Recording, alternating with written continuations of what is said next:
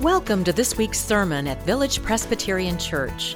At Village, we seek to be shaped by the life of Christ, to practice authentic friendship, and serve the world. You're invited to join us at either our Mission Campus or our Antioch campus. For now, we hope you hear a word for your own life in this sermon.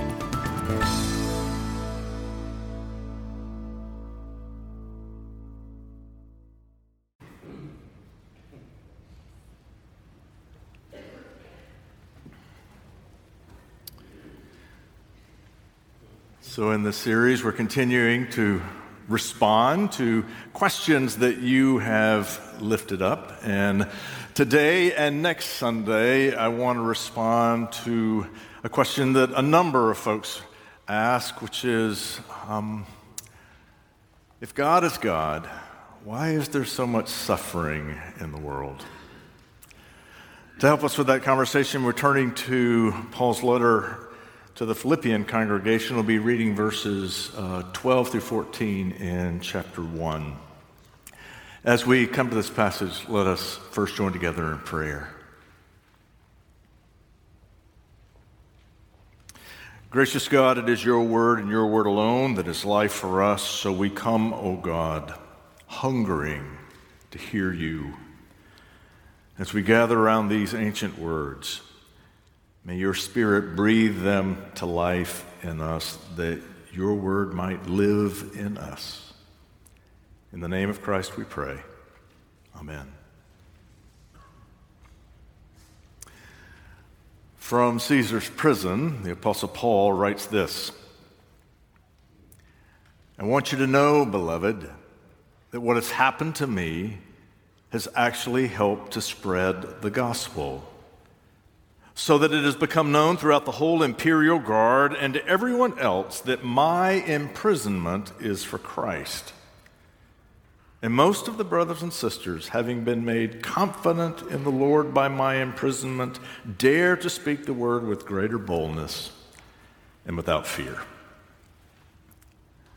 The grass withers and the flower fades, but the word of our God shall stand forever. Amen.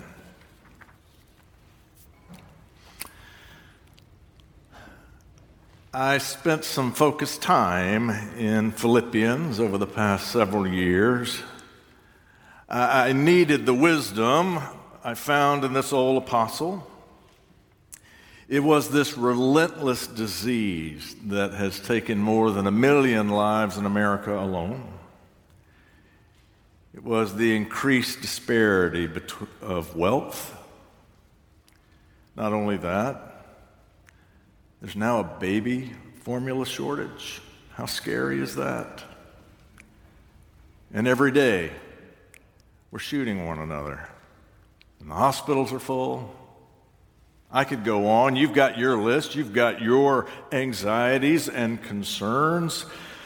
So it was no surprise to me when I started receiving the questions, Tom, where is God in all of this? The Philippian church was asking the same question. And this letter that Paul writes, he writes to address their concern. What are they concerned about? Well, they're concerned for Paul.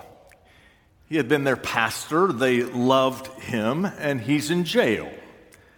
And you know how concerned you get when you learn your pastor's in jail. They're concerned for Paul. They want to know if he's being mistreated. Is he cold? Is he hungry? Is he lonely? Yet, if I understand the text, there is a deeper concern than their concern for Paul. It's a concern for themselves. Because Paul is the Lord's apostle. Paul has been appointed by God to proclaim the gospel to Gentiles. And if this is how the world treats the Lord's apostle, the Philippians are asking, what's going to happen to us? It's an old question. Why does tragedy fall on the innocent? Theologians call this problem theodicy. It's expressed this way.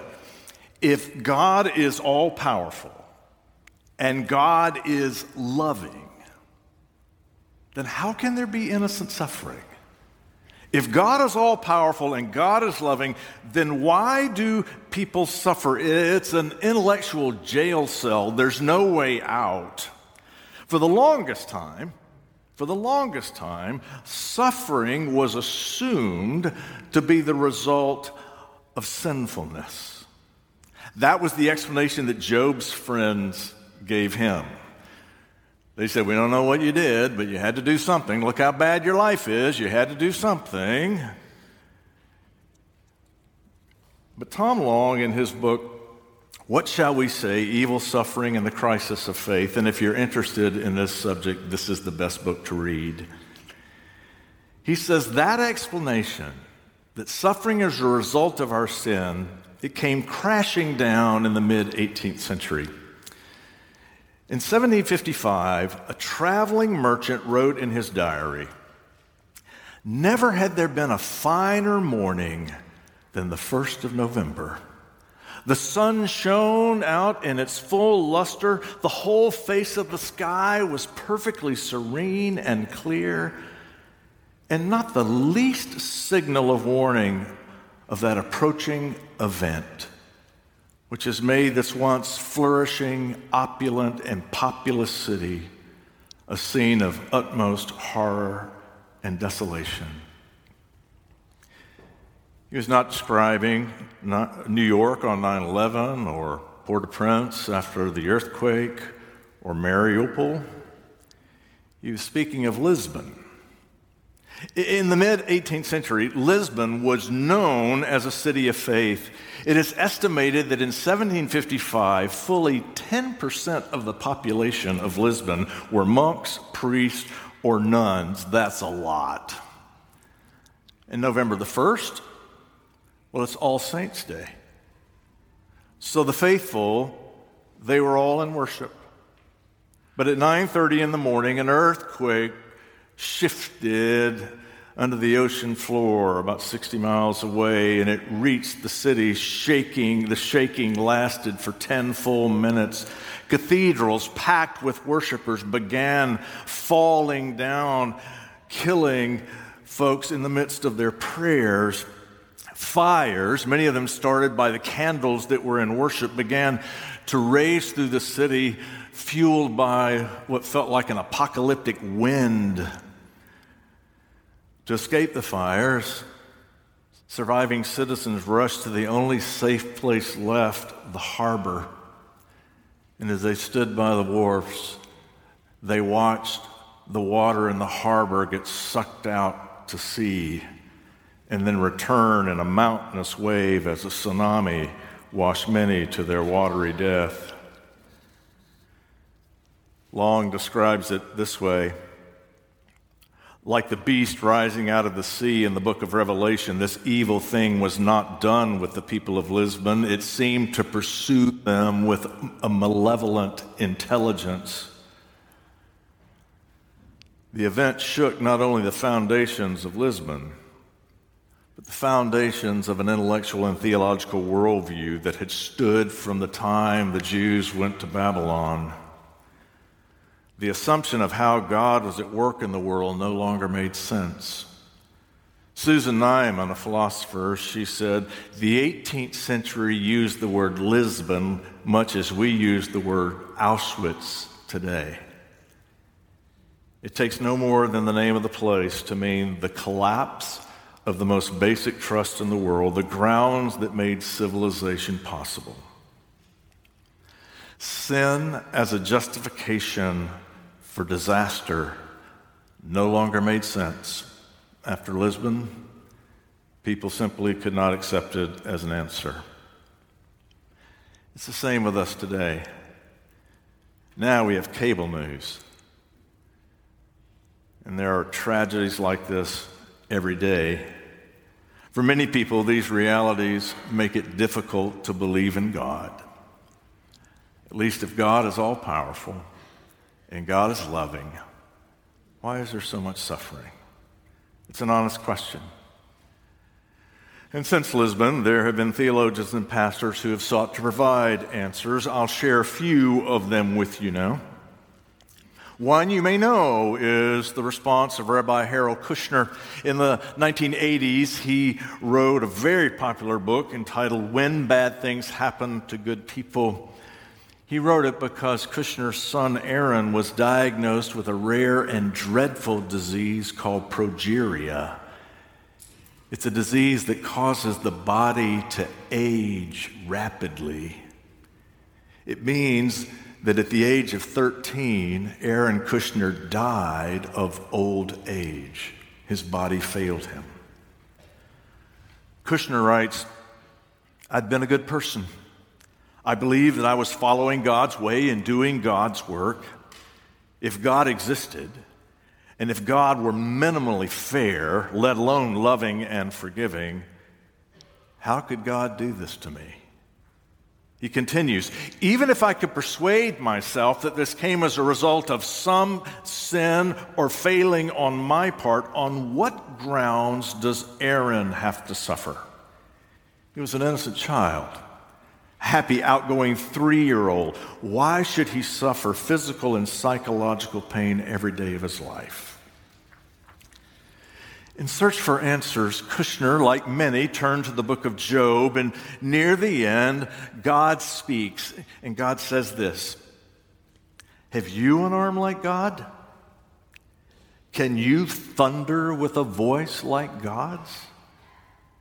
You tread down the wicked where they stand, bury them in the dust together. Then will I acknowledge that your own right hand can give you victory." Most interpreters hear these words as an affirmation of God's power. But Kushner read it as the inverse, as a confession of sorts. Kushner says, "I take these lines to mean if you think it's so easy to keep the world straight and true, to keep unfair things from happening to people, you try it." Kushner says God wants the righteous to live peaceful, happy lives. But sometimes it's more than God can do. Kushner faces the intellectual jail cell and finds the key to unlock the door by saying God's power is limited. God is not all-powerful. To quote Kushner, God's just doing the best that God can.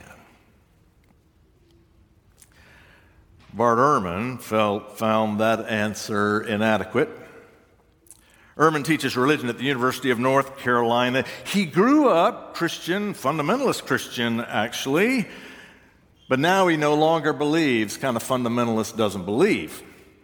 Of his own journey, he writes this, "I felt compelled to leave Christianity altogether. I did not go easily. On the contrary, I left kicking and screaming, wanting desperately to hold on to the faith I had known since childhood. But I could no longer reconcile the claims of faith with the reality of life. For many people who inhabit this planet, life is a cesspool of misery and suffering. The problem of suffering became, for me, the problem of faith." He continues, and for Ehrman, the pervasiveness and randomness of suffering makes God, as God has been understood, unintelligible. And Ehrman unlocks the intellectual jail cell. God is all-powerful, God is all-loving, why is there suffering? Ehrman unlocks that jail cell by saying, the evidence is in, and God does not love. God does not care. So God is not worthy of our worship.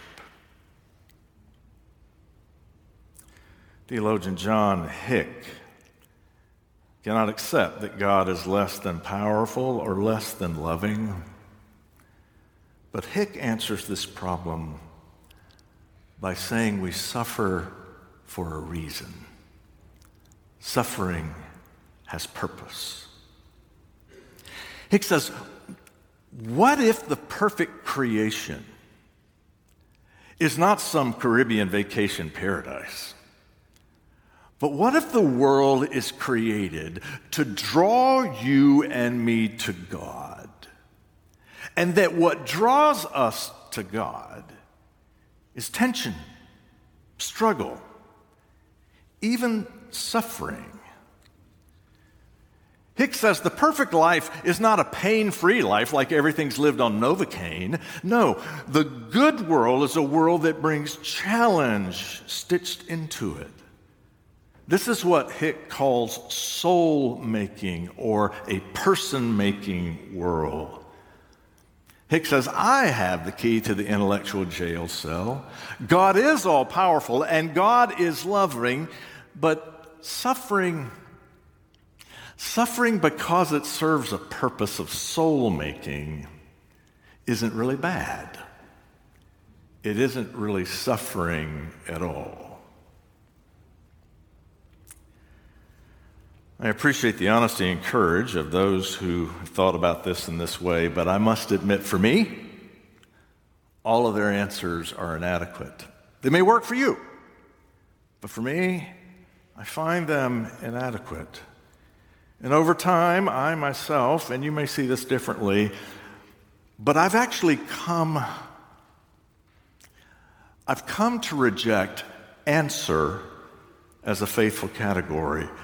I don't think Christian faith gives us an answer to this problem, but I do think it gives us a response, and that's different. Paul writes, I want you to know that my imprisonment, my suffering, my persecution has actually helped to spread the gospel. If I understand Paul, this is his response to the concern raised by the Philippians. It's not an answer, really. He doesn't explain why he's in prison. He doesn't explain why the Philippians are suffering, and they are. He just tells them who he is in the midst of it. I am still a follower of Jesus Christ. Nevertheless, I am still a follower of Jesus Christ. I think what Christian faith tells us is that suffering is not something we explain. It's something we battle.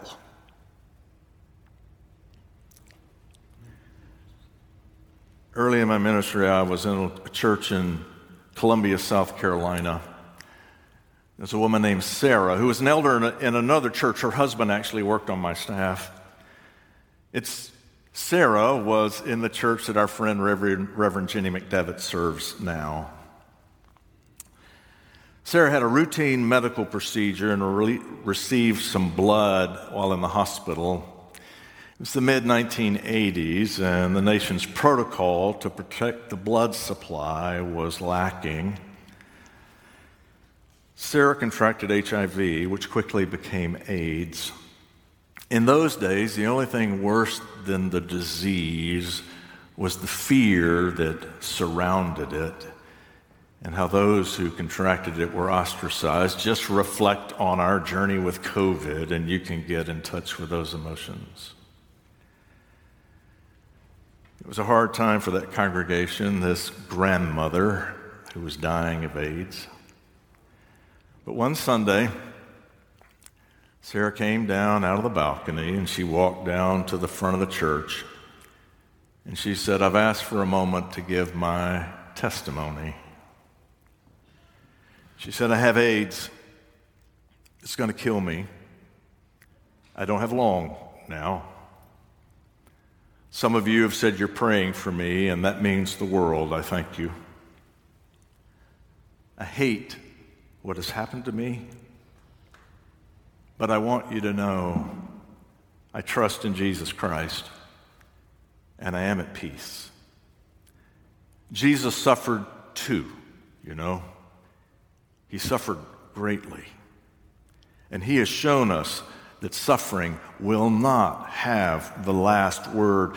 My faith is unshaken, and I am not afraid. And then she said, and when it comes to you, and suffering will come to you, when it comes to you, remember that I was here, and do not be afraid.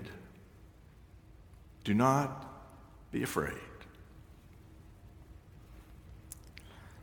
I'll say more about this next week, but today my only wisdom is that I cannot count the number of people I have known like Sarah, many of them among you right now. For many, life has dealt cards that no explanation can justify, and to try to do so is insulting. But when we shift our gaze from the suffering to the strength of the sufferers, well, that's another story. I have known many who have faced such realities with grace and strength and good cheer. And when some ask, where is God in all of this? I would suggest, look at them. Look at those who have known heartbreak and persevered. Look at those whose life have fallen apart and have remained gracious and strong, even joyful. Look at them. How do you explain them unless there is a powerful and loving God? Pray with me. Gracious God, we believe. Help our unbelief. In Christ's name we pray. Amen.